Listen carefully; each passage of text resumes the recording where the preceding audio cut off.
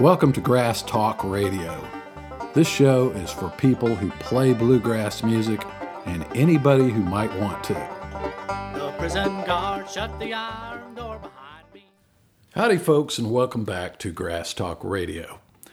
Today, the crux, the thrust, the direction of this episode is going to be to answer a question submitted by a listener, which I'll get to in a minute. But it reminded me of one of the great benefits of creating something like a podcast, or if you wrote a book, or like the various instructional materials, videos, and books and things like that that I've written and created and put out there into the world. One of the downsides of that is that people see your work and then they judge you on your knowledge, your reasoning ability, your ability to communicate. So you are risking judgment whenever you put something out in public. Go back and listen to the meandering talks that I've given on this podcast, and I've made peace with the fact that I'm giving you, in many cases, my opinion. And some people view that as an expert opinion. And I am reminded that one of the great benefits of this is when you do put information out to the world, you will get questions from people. And Charlie Schlafman from out in Denver has sent me a question, which I'm going to address. It's not really a question. The more I think about it, it's not. He does ask a question or two, but let's come back to his question. I want to talk about this thing about what is an expert, because I believe in many areas of, in particular, music and bluegrass, I consider myself to be an expert about some of those things. And you may too, but on the other hand, you may also think, well, this guy doesn't know what he's talking about, because you completely disagree or partially disagree with, some viewpoint that I hold. And so I was thinking, really, what is an expert? The first requirement for being an expert is to be brave enough, or perhaps stupid enough, to state your opinions on a subject and subject it to potential ridicule or praise. And I have done that. I don't know if it was stupid or whether it was a good idea. I would say that if you enjoy what I've done and find it useful, then it was a good idea. But I'm sure there are folks out there who think, I'm some sort of knucklehead who doesn't know anything about anything. But, a man's entitled to his opinion, as in the famous words of Briscoe Darling. Anyway, so what is an expert exactly? And I think that an expert is a person who accumulates a certain amount of experience. I think that's a prerequisite. If you don't have experience in some subject area, you just cannot claim to be an expert on something you have very little experience with. And I've certainly qualified in this in having lots of experience learning, playing, performing, recording bluegrass music and some other kinds of music too. So I have a measurable amount of experience. Then to become the expert, you not only have to have the experience, but you then must couple it with reasoning or thinking about those experiences. Because a lot of people have a lot of experiences and just don't, for whatever reason, don't invest a lot of time in thinking about those experiences and trying to draw conclusions from them. And my personality type, whatever, you psychologically analyze me, I tend to do that a lot. If I have an experience, I then try to analyze it and reason out why things happened the way they happened. So, in my opinion, to be an expert, you need experience coupled with analysis and reasoning, and then formulating opinions, and then projecting those opinions out for ridicule or for thunderous standing ovations, and everything in between. So that's what I'm doing here. And the reason I'm prefacing this is that my response to Charlie's question, which we're going to get to here in a minute, is based on my experience, my reasoning, and it results in what you would call my opinion or my 2 cents worth. And what? Let's put it this way. You're entitled to your own opinions. I'm just putting in a little food for thought because perhaps Charlie or some of the people that he is debating these issues with may not have the experience that I have in those areas, and may hear some reasoning or opinion that they haven't perhaps thought of. Because now, I don't know about Charlie. I have a feeling he's been playing bluegrass a pretty good while, but I don't know that. But he is organizing several jam sessions in the Denver, Colorado area. So usually somebody that's organizing jams probably has a pretty good bit of experience. And he may have, in fact, more experience than I do. I don't know. He didn't go into that. So he's formulated his opinions on this topic.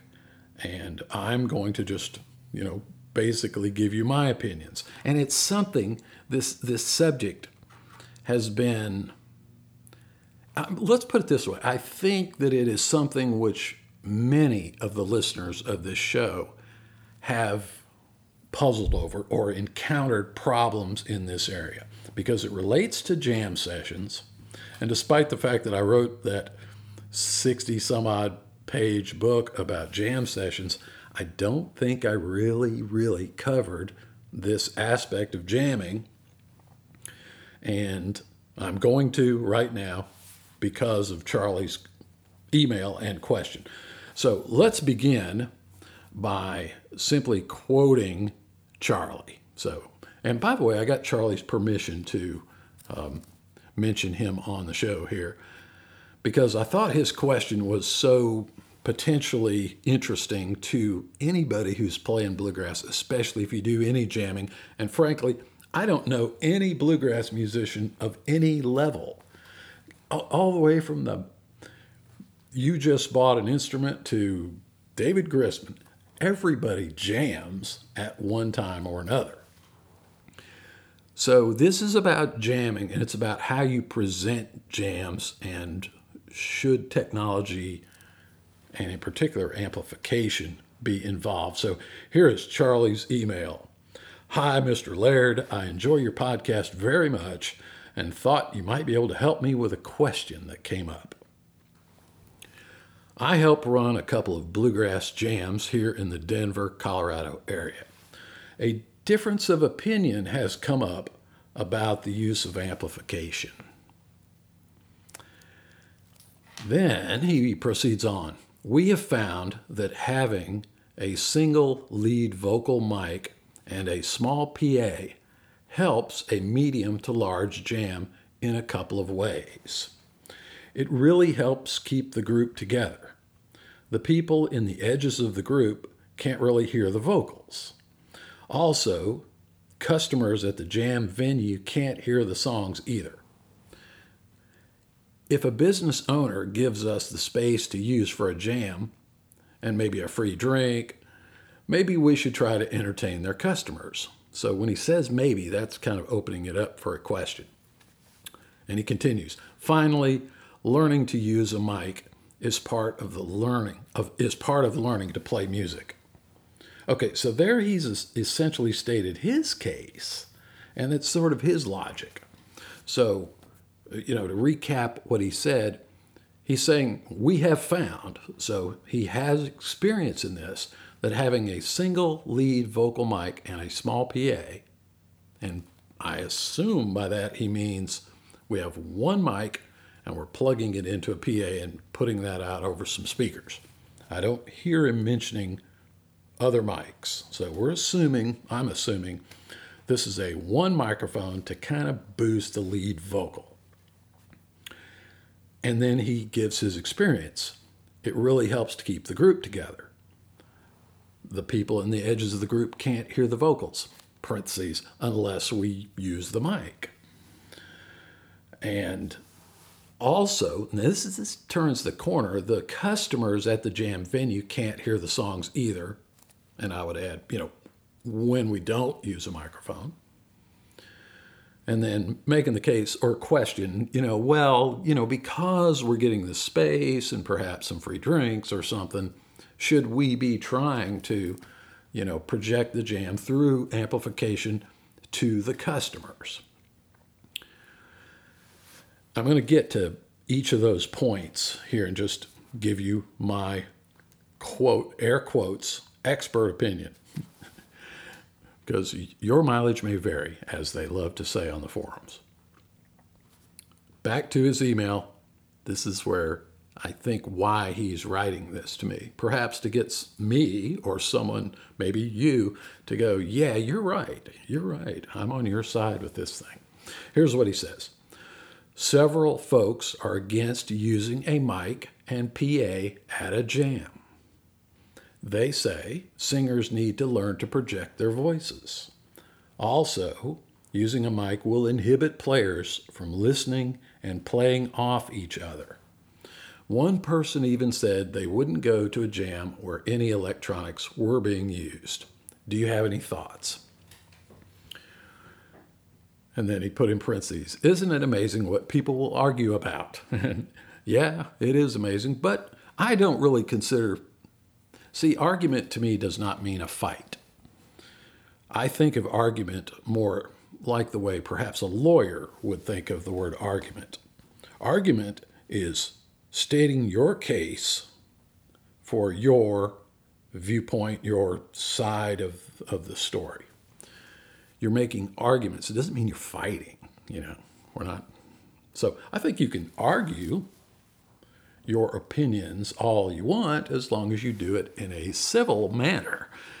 That would be, fighting or all the stuff we see on Twitter and Facebook and all this kind of stuff. I think what I'm saying is the word argument, I think that the connotation has been distorted a little bit to imply fighting. So I say let's argue, but let's not fight. Okay? We will respectfully offer up our opinion. So that's what I'm going to do here today. Let me just quickly read you my response to his email. And this will give you an idea of the kind of response you might get from me if you choose to email me with a question or a potential topic for a show, because I'm always fishing for a good topic because I want the content of this podcast to be useful to you. I want it to be of interest to you. And so if I get a question, I think, well, I have some experience about that, and I've got some ideas about that, and I've mentioned that in 4 other podcasts, but I didn't really go deep into it. So maybe, What I'm saying is if you write me an email similar to Charles, your email could be the topic, the subject for an upcoming show. And if you don't mind, if you do that, if you send me an email, all you have to do is go to bradleylaird.com. And at the top, you will see a little kind of a menu looking thing that says contact. Click contact and it'll tell you how to email me.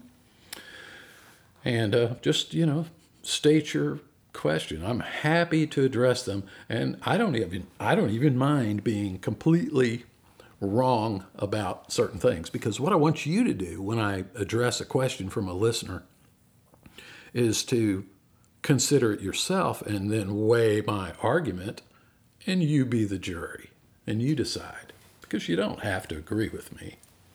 Okay, here's my response back to Charles. Hi, Charles. Would you mind if I dedicate an entire episode to this quandary?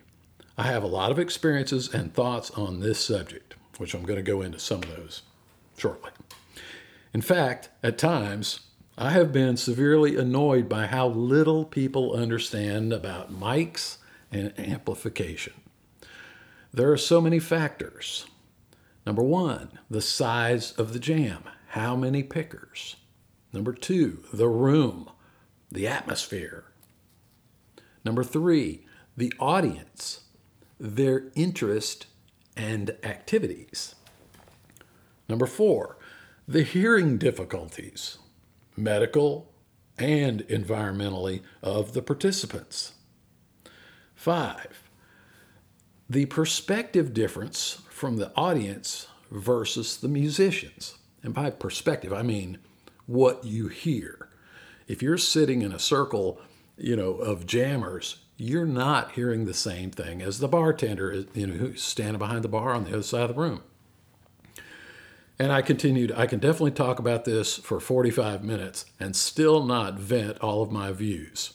Is it okay to read your question and name on the show, Brad? And he wrote back and said, yeah, sure thing.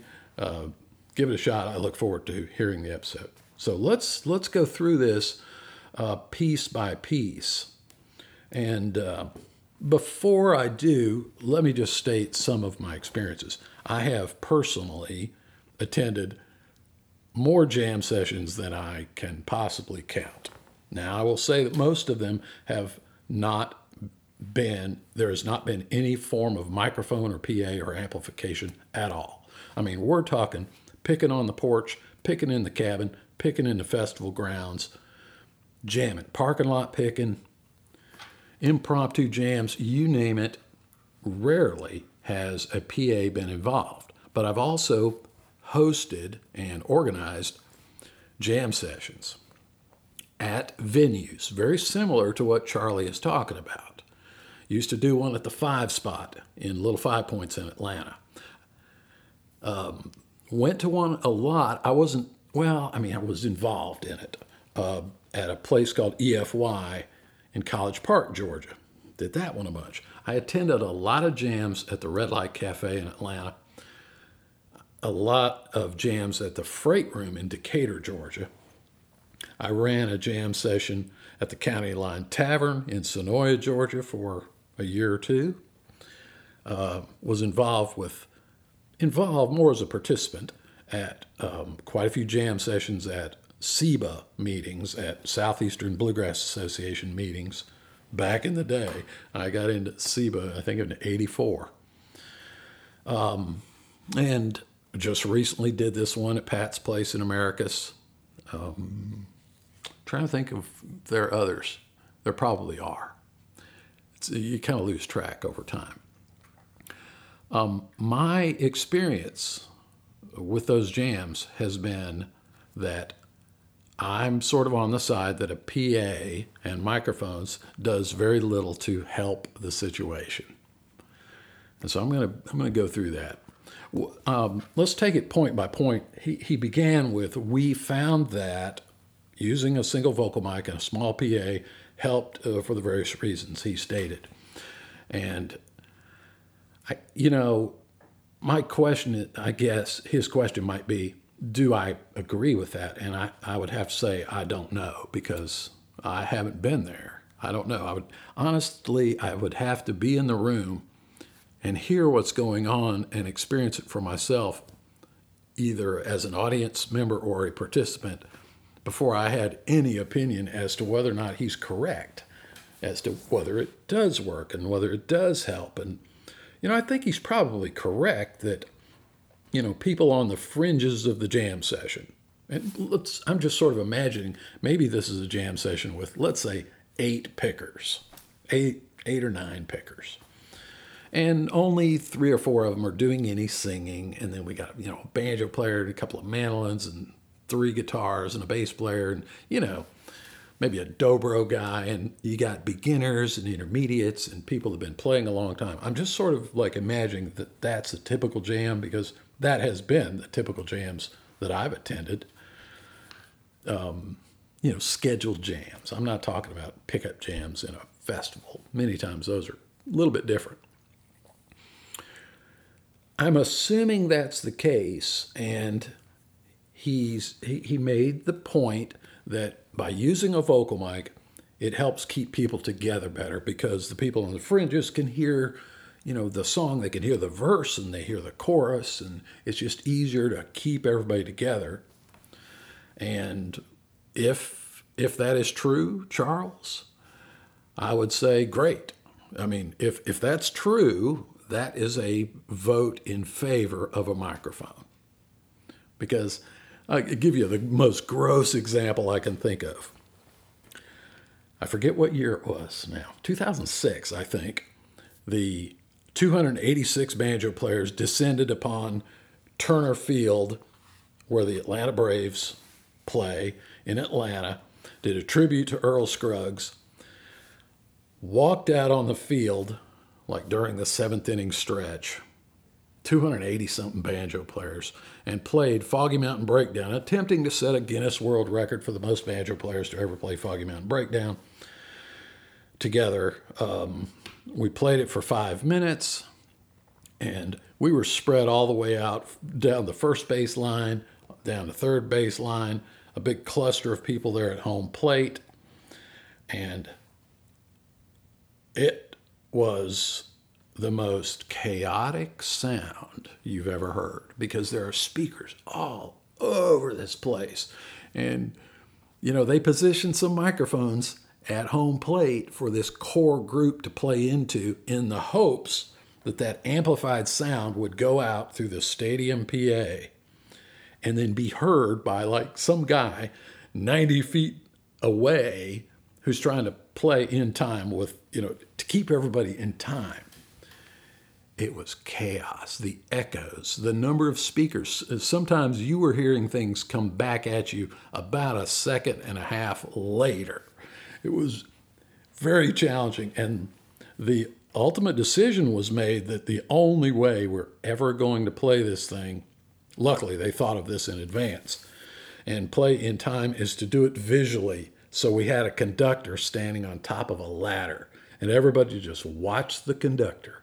Rob Smith, I think, is the guy that conducted it, if I'm not mistaken. I think he did do it.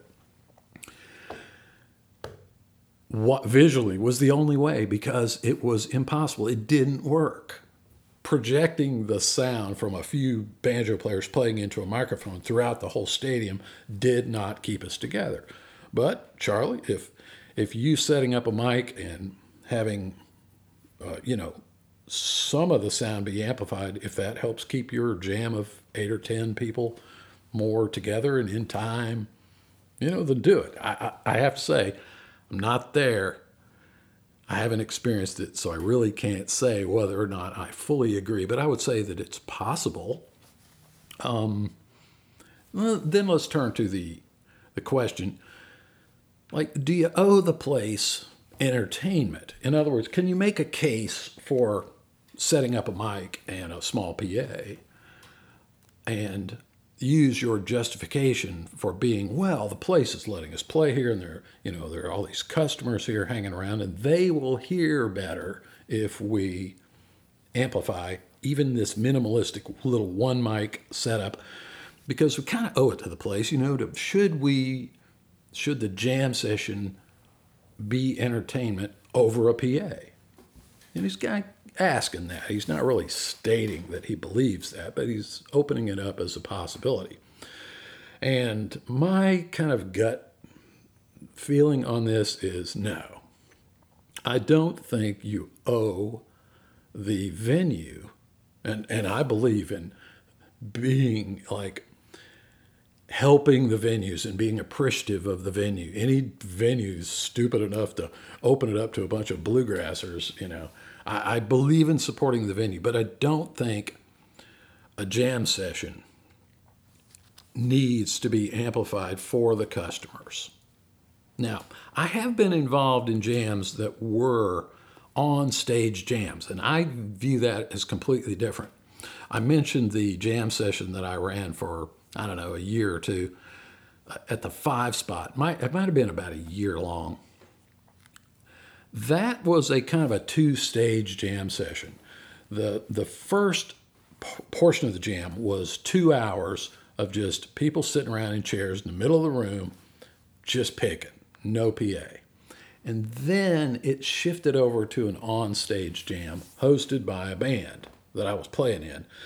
And what we would do, or what I did, was during the jam session, I would sort of select a couple of ringers, a couple of, people who were playing pretty good, and maybe we hadn't played with them in a while, hadn't seen them, they dropped in, perhaps a good fiddle player, dobro player, banjo player. I would just kind of take a look and listen to who's here, and then I would ask several of them, hey, when we move up on the stage, would you mind, you want to stick around and pick a couple with us, sing a couple tunes, hang out and play the set? And so I would kind of then organize this stage jam session. Then our band would come on and play a tune or two, and then start bringing these people up, one by one, adding to it, or featuring somebody for a couple of songs. And we had full PA setup up there. House, PA, speakers, sound man in the back. We were doing it just like a show, but it was our band with these guests.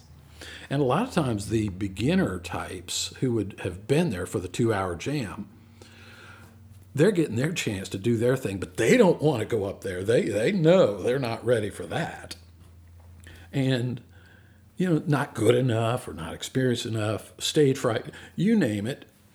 But they would hang around and then watch the onstage jam. And it was a jam session, but it was more organized, and it was treated the same way I would treat any bluegrass show that's a full-blown show. Microphones all over the place, a sound man trying to balance everything so you can hear everything. And so the audience can hear everything. Because what we've done is cherry-pick the jam for good musicians, and then the band that was the host band was kind of just the core. So you had a bass player and, guitar player and, that kind of thing. In that case, had we moved that jam up on stage with no PA, no sound man, no mics, I think it would have fallen flat on its face. I don't think it would have been very effective. We might as well have just stayed, sitting around in a circle and just kept picking. Once you move it up on a stage and the lights come on, that's different. So that sort of thing becomes entertainment. But sitting around in a circle and playing, and it's totally inclusive where, even the person that's been playing 10 minutes, is encouraged to jump in there and play and try and play along and all that kind of stuff. I don't really call that entertainment. However, there is an aspect of a jam session that is entertaining to people. If you've ever gone into like an Irish pub and there's a jam session going on, it's entertaining. It's not direct, focused entertainment directed to you through a PA system where, there are people on stage speaking to you and singing to you and playing to you. That's not happening. You're just observing. There's a gang of people over there and they're jamming. That is entertainment. So I think just the fact that you are having a jam session, even if it's one of these, we're all in a circle and we're just playing whatever we feel like and we're not really interacting with the audience, you are putting out that jam session atmosphere experience that is being absorbed by the audience, by some of the audience. And when you do that, that's entertainment. I mean, if you walked in a bar and there are 10 guys sitting in a corner, guys and gals, playing bluegrass music, ignoring the crowd, that's a different room than if you walk in a place and there is no jam session going on in the corner. There's nothing going on. They're just playing some music over the PA, like XM radio or something. That's a different thing. People are getting a live music experience, and that watching these people is a form of entertainment. It's not, that direct show type entertainment. So I think my suggestion to Charles is that you are already providing a form of entertainment simply by having a live jam session happening in the room. And then if you really want to,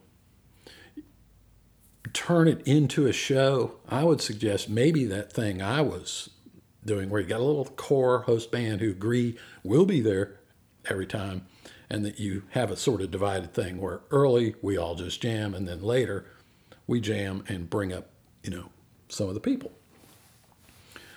And, you're mostly going to get people say, nah, that's all right. Nah. But you're also going to have people that go, yeah, I'd love to do it. And they would actually rather be up there playing over the PA than sitting around just jamming in the circle. So some people are really into it and some people are not. And you just want to find the people that want to do it. And in that case, you can make a case for a PA, because once it moves on stage and the lights come on, you're a band. You may actually be winging it, but the audience hopefully won't know that. And, it's that in that case, I'd make the case for a PA.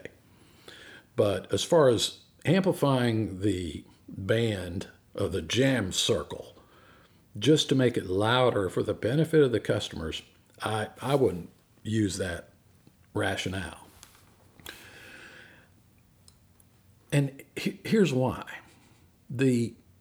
Not everyone who's there, who's present as an audience member or a customer, cares anything at all about what you're doing. Some do, some don't. Probably most don't. And those that do, you will find they will position themselves closer. They'll move in a little closer. They'll sit at a table near the jam. They'll watch you more. They may talk to you, ask you questions. They're interested, and they can physically position themselves to where they can hear better. If I went in a place and there was a bluegrass jam session going on, I'm not going to sit way in the back corner. I'm going to sit right up there. I'm going to be watching them mandolin players and banjo players. I'm going to be talking to them. I'm going to be right up there on the edges of the circle. So it's sort of self-regulating.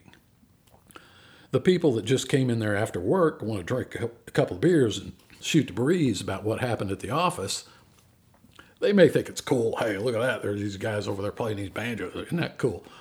Hey, we ought to ask them to do Freebird or whatever. But they're not really interested.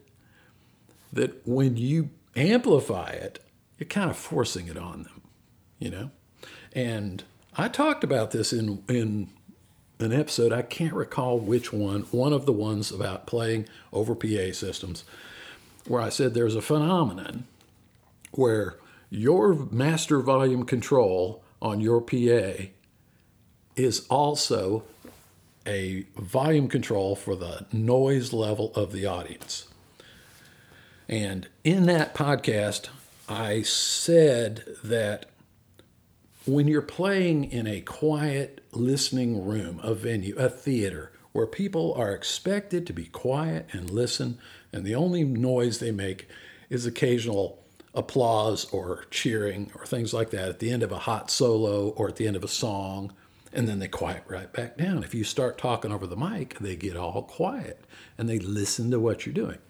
In a listening type audience, which you're not going to have at your typical jam session, you can very easily project the sound of a full bluegrass band with many times with no microphone and no PA in the right kind of room, or with a single mic or a pair of mics. You really can do it. But if you got 80% of the people in the room talking and eating and drinking and carrying on, it's not going to work. It's just not going to work. Because if you went into a venue, such as a bar or restaurant or something where you're having your jam session, and you go in there, and the jam is not going on, just it's full of customers, and take your decibel meter in there and sit down, and while you're sipping your beer, turn that decibel meter on and see what is the noise level, what is the average decibel level in this room with full of customers having a good time. You probably find I'm going to take a guess at about 75 decibels, 70, 75 maybe, 80 possibly. On a Friday night, probably more like 90. And the more they drink, the louder they get. There is an ambient noise level of customers in a facility. So you come in let's say there's 3 of you sitting in the corner and you're going to play music. For somebody sitting out there in the middle of that room, you've got to play louder than the din of the room. So let's just say that the room has a bass noise level of 70 decibels. For that person out there to hear you over that, you have to project sound louder than that. But here's the problem. And you could do that with a PA. You can easily do that. And that's what you're doing when you put one mic in front of one person. You're projecting a sound that is maybe, 85 decibels. And those people out there can hear that. But that's all they can hear is that one thing, whatever is going in that mic. But what happens is when you turn it up, they turn it up. I've witnessed this so many times. I witnessed it. Let's see, what is today? Today is Wednesday. Last night, I witnessed it at a jam session. The louder we got, the louder they got, because they're not going to stop talking and interacting just because you got a little louder. So if you turn up your PA a little bit or just play louder, they'll just talk louder. It doesn't help anything. It actually makes everything worse. Because I've noticed so many times that at the end of a song, suddenly the band screeches to a halt, and just listen, and you'll hear the audience just taper off and get a little quieter. And you're like, wow, it's not so noisy in here after all. Then you start playing again, you're tearing down on Foggy Mountain Breakdown, and the din of the audience just goes back up again. You ever look across the room and see somebody just telling this joke and they're being real loud and boisterous and you're thinking, God, man, why can't that guy shut up? Does he really have to yell? The guy is right across the table from him. But from his perspective, he does have to yell. They can't hear what's going on because you're making all that racket over there with your stupid bluegrass jam. Do you follow me? So I think it's good to sort of decide, well, are you jamming as entertainment or are you jamming for your own personal enjoyment of the experience of hearing all these bluegrass sounds? And just be cautious that you start amplifying, even with one microphone, you are amplifying the room sound too. And so there's this additive effect. And I think in the podcast that I mentioned this, I said, why don't you go to a place, set up a microphone, and just record. Just record a little bit of the sound. Use the same mic that you use, the one mic that you're proposing to put in front of your group of pickers, and maybe move it around where people can sing into it or your guitar player can play his break into it. Just set that microphone there and record. And then listen to it. That microphone is picking up all sorts of stuff. Dishes rattling in the back, air conditioners going, ice machines grinding, and just, you'd be amazed at what is actually going into that microphone. Plus, your lead singer is singing into that microphone. But there's a lot of other stuff in there too. Then you're amplifying that. Well, you're just out of your speakers pointed at the house is a copy of their own noise. And you're boosting it up. It's like, oh man, now it just got louder. You turn on that mic and turned it up. Now the noise is even louder. So they have to talk louder and you got to turn it up more. And they get louder, and it just goes on. It's this cycle, this death spiral of sound. Now, this is not necessarily the case if you can amplify everything. If you can, because it's impossible to get a good balance with a single microphone unless you're in one of those perfect listening rooms where the audience is dead quiet, where the only thing you have to get over to be heard is the faint sound of the air conditioners running or a little humming of the lights or something. Very quiet room. You can easily do this. That one mic will pick up the whole band and it'll be pretty balanced, and people can balance themselves based upon how far away from the mic they position themselves and how loudly they play and in what direction they play. But you try that in a room that's already noisy, and trust me, that microphone is picking up the room too. The sound of an audience is bouncing all over the room. You will not be able to find a place in that room that you can make that mic live that it won't hear the sounds of the room. It will hear it, and then you amplify it and you just turned them up. So sometimes, I'm just saying, sometimes you can make it worse by even attempting any kind of amplification. All right, so that's to me a very important principle. Just remember that the microphone doesn't know what you're trying to amplify. However, I will admit that sometimes from the player or jammer's perspective, they feel like it's working because, they're having trouble hearing. Your guitar player's taking a break. He's got a banjo player facing him and another guitar just flamming away because they're all trying to hear themselves over the din of the crowd. And this guy is taking his solo on some tune on the guitar and he can't hear it. He's frustrated. And somebody says, hey, we'll just shove this microphone in front of him. And you do that. And he hears it coming out in the room through the PA and he can hear a little better and he's happier.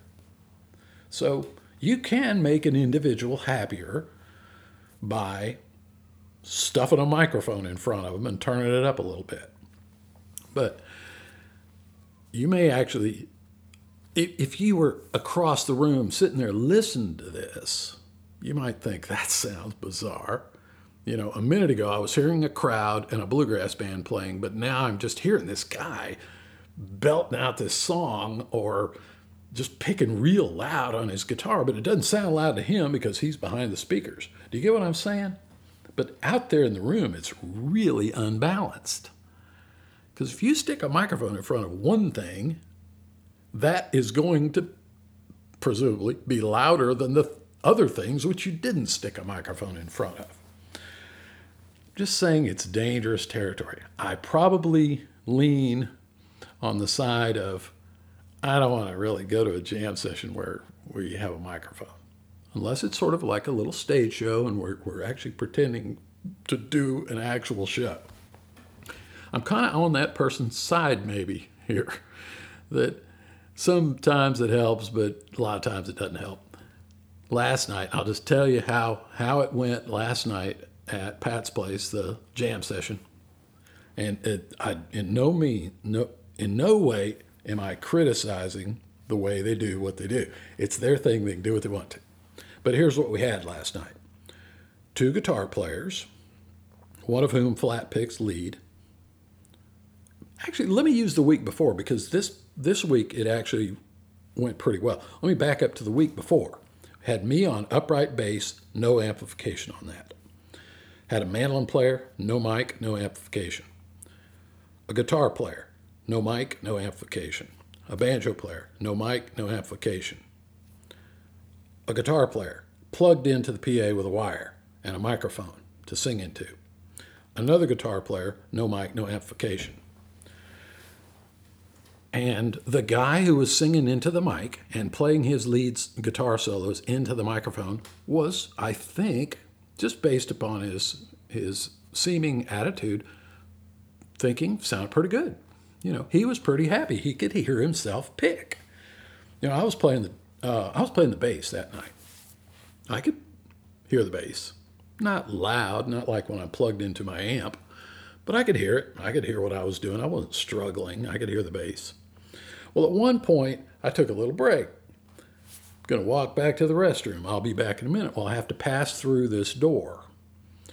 It's actually a glass door that goes back into the pool room, and the bathrooms are back there. So I go through there, and while I'm gone, one of the guitar players took the bass and played bass, and they did a song while I left. And that door closed, and when I was standing back there in the pool room, I could hear the banjo, the bass, the mandolin very clearly. But I could also hear this overly loud guitar sound because it was just penetrating through, even through in a different room with the door closed. And that bass, man, I could hear that bass. Then when I went in the bathroom and closed the door in there, all I could hear in there was the bass and that mandolin chop. Boom, chop, boom, chop, boom. And I'm like, that is amazing. Those two instruments are not being amplified, and I hear them all the way in a different room with two doors between me and them. You would be amazed what you can learn by taking a break from picking and walking around. Maybe sit there at the bar with your eyes closed and just listen to it, and try to listen to everything. Don't just try to listen to what the banjo player is playing. What lick did he just do? Try to listen to, like, what all sounds am I hearing? Speaking of sounds I'm hearing, I hear a cat outside the window squalling. I don't know if you can hear that. Maybe there's about to be a cat fight out here. You can learn a lot by doing that. Take a break from the jam, walk around, see what try to experience it from the audience's perspective. And when it comes to the microphones, I think, like the one mic thing, I think, as I said, I think it's a dangerous route to go down because you can end up with a really unbalanced sound. But I also know it's a major flipping hassle to think about, well, I'm going to set up, 8 mics and, all that kind of stuff too for a jam session. I don't know. I sort of just lean towards, just skip the PA, And, to the point about, well, people need to learn to use a microphone. I just don't think that's really going to do it because people are just going to sit around in the circle. They're going to do what they were doing with or without the mic.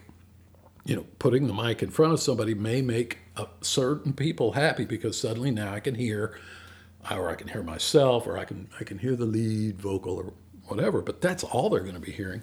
And I question how much you could really learn about using a mic when people are pretty much parked in chairs and they're not really, the mic's there, but they're not really using it. Not like you would use it on stage where you're moving around it and you're positioning yourself in different ways around the microphone.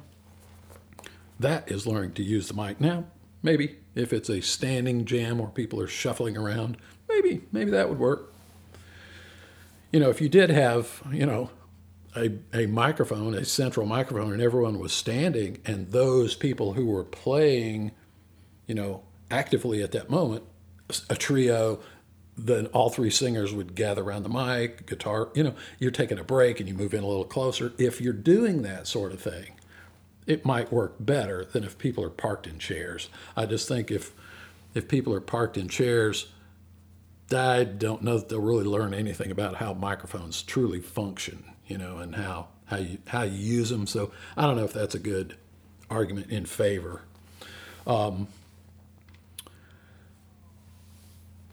You might think, well, what if we add a couple of mics? Or what if we plug in the bass? And you start adding all these what ifs, and I think you can, you might solve things. I think one of the problems you have at a lot of jam sessions is people just simply playing too hard and too loud. And sometimes it's egged on by a couple of, you might say, offenders.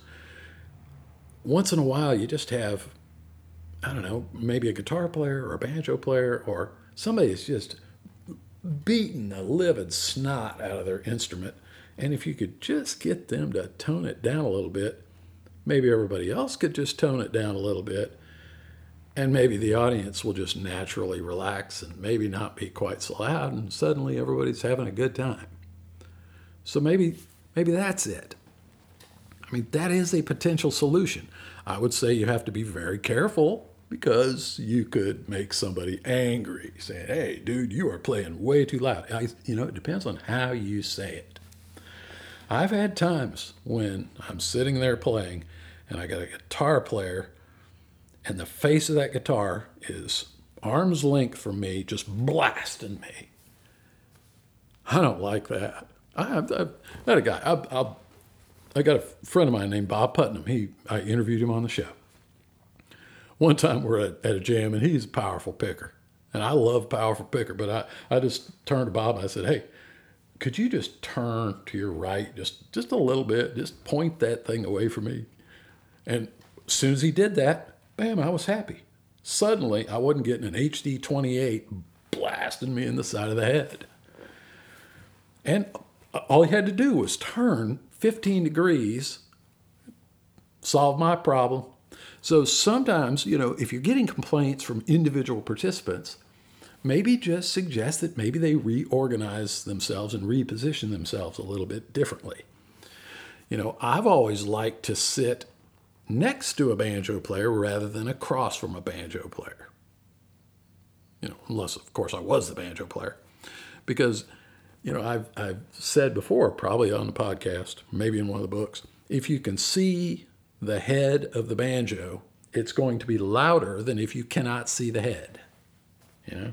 If the sounds of the banjo are directed straight at your face, you're going to get them louder than if they're directed away from you. Or, if you're looking over the banjo and you see that circle of the white head and it's just a sliver of an oval because it's almost pointed 90 degrees to you, you're not going to hear that thing as loud as if he turns and faces you. And that's true for mandolins, guitars, and all kinds of things. I think probably the bass is probably the exception to that because due to the nature of bass frequencies, they tend to radiate in all directions off of that instrument. They are a little stronger from the front, I will give you that. But they come off mighty strong off the back too, and the sides, and it's just like this envelope of sound around a bass. They're not as directional as high frequencies, so things such as mandolins and banjos and even guitars have huge amounts of high frequency energy, even though they're kind of a mid-range instrument. They project a lot of high frequency harmonic sound and therefore are highly directional, especially the high frequencies. So if a guitar player is facing you, you're going to hear more high frequency content than if he turns 90 degrees to you, or if he turns his back to you. You'll still hear the guitar, but it's not going to have the same tonal quality. So, a lot of times people can make themselves happier by being a little flexible in where they position themselves. Instead of having this thing, well, this is my chair. I always sit right here because I can set my beer up there. And, this is my spot. And we sound terrible and it's always too loud and, blah, blah, blah. Maybe get up and move, get up and move. I've had cases where I had, overly aggressive banjo player in the group, or maybe too loud of a guitar player, where I've actually used the bass player as a shield, where I would, find where the bass player is standing and then get to his right. And I could have this little pocket I could play my mandolin in, and I swear I think I even would hear reflections of my mandolin coming off the back of the bass. I'm just using the bass as a shield and a reflector, and I would be happier, So you got to weigh, what are the opinions and sensations and experiences of the players versus the audience. And I'm just saying, I don't think I'd worry about the audience. I think you should engage the audience, especially people who come up close and are paying attention. This is your invitation. You can invite them to become part of the whole bluegrass thing if you don't snub them and, poo-poo all their goofy requests and things like that. Do their requests, They want to hear Man of Constant Sorrow, lay it on them, and then talk to them, during breaks. That's another thing I do suggest that you take breaks, even in a jam session. A lot of jams don't take breaks, and I think even breaks for jam sessions are a good idea. Kind of gives the audience a chance to kind of deflate a little bit and relax just a little. If everybody takes a 10-minute break, you just listen how much quieter it is as soon as you start back up. And then, of course, it builds back up again. Anyway, you got to look at this from so many different angles that, Charlie, I doubt I answered any of your questions, and I think I came down on both sides of the issue as usual. But hopefully I mentioned a few things here that, perhaps you haven't thought about, or some of the people on the other side of the argument haven't thought about. I would say that the person who said I would never attend any jam where there's any kind of electronic apparatus or whatever, I'll bet you anything that person drove to the jam in a car with electronic ignition using their GPS and while, checking their Facebook on on an electronic device. So I don't think they're anti-electronic. I think they just have a fear that if you do this, it may make their personal experience worse, because maybe they've been in situations where, you had this one guy who insisted on bringing a guitar amp and plugging his amp into it, and he just played too loud. And nobody ever had knew how to approach him and say, dude, that is way too loud. They just didn't know how to do it, and they put up with it, and, passive aggressiveness and that kind of thing. Maybe that's really all it is. Maybe the person has had some bad experiences. Or maybe they're just, kind of a dyed-in-the-wool traditionalist, and they say, well, you know what? Bill Monroe didn't, that kind of thing. Or back in the log cabin days, they didn't have to do that. And they make a good point in some ways there. I think you could probably do without the mic. And if you're unsure, don't actually amplify it. Put the microphone there and just hook up a tape recorder and just tape it. And when you hear that guy singing into that microphone from 2 inches away with your jammers all spread out over a 10 or 12 foot circle, then listen to that tape. That tape is exactly what you're proposing to amplify to the room. So listen to the tape and you say, do I really want to play that over the house PA? And you may come away going, no, that's not balanced at all. And you might go, it's more balanced if we just don't use the mic at all. So who knows? That is my opinion. I am going to do an episode. I got talking about the relative loudness of things, the loudness of the crowd, the loudness of the instruments, and, the function of the PA is to essentially increase the overall loudness of the performers in relation to the ambient noise level and all this kind of stuff. And it brings up a word that I'm not going to discuss today, but I think it'll be my next topic because it's such an important aspect of music and musical performing, and that is dynamics. And all I want to say about dynamics is it is at the heart of this whole issue. What is the dynamic range and how do you control it? So coming back with that one, that's going to be a good episode. So watch for that next week. And in the meantime, if you're bored, go over to bradleylaird.com. And if you're bored and you got some money, consider purchasing some of my instructional materials. And if you can't do that or don't want to, just, scope out the free stuff. I don't mind that. And by the way, just a reminder, if you download that jam session, the 10 Jamandments Discussed ebook, all about jam sessions, in the back, last page, is a 25% discount coupon code that you can take 25% off anything that I peddle. So you can save a little money if you do that. So when I see somebody download one of those, I always think, wonder if they're about to buy something. And as always, thanks to the patrons and thanks to any of you who spread the word about the show. And remember, I have an email. Use it. If you got a question or just a comment, you want to say, dude, what you said on that last episode, you're completely wrong. Tell me. I'll put your side of it out there too. Because I don't claim to know everything. I just claim to know a lot about bluegrass. Y'all take care. I'll talk to you next week.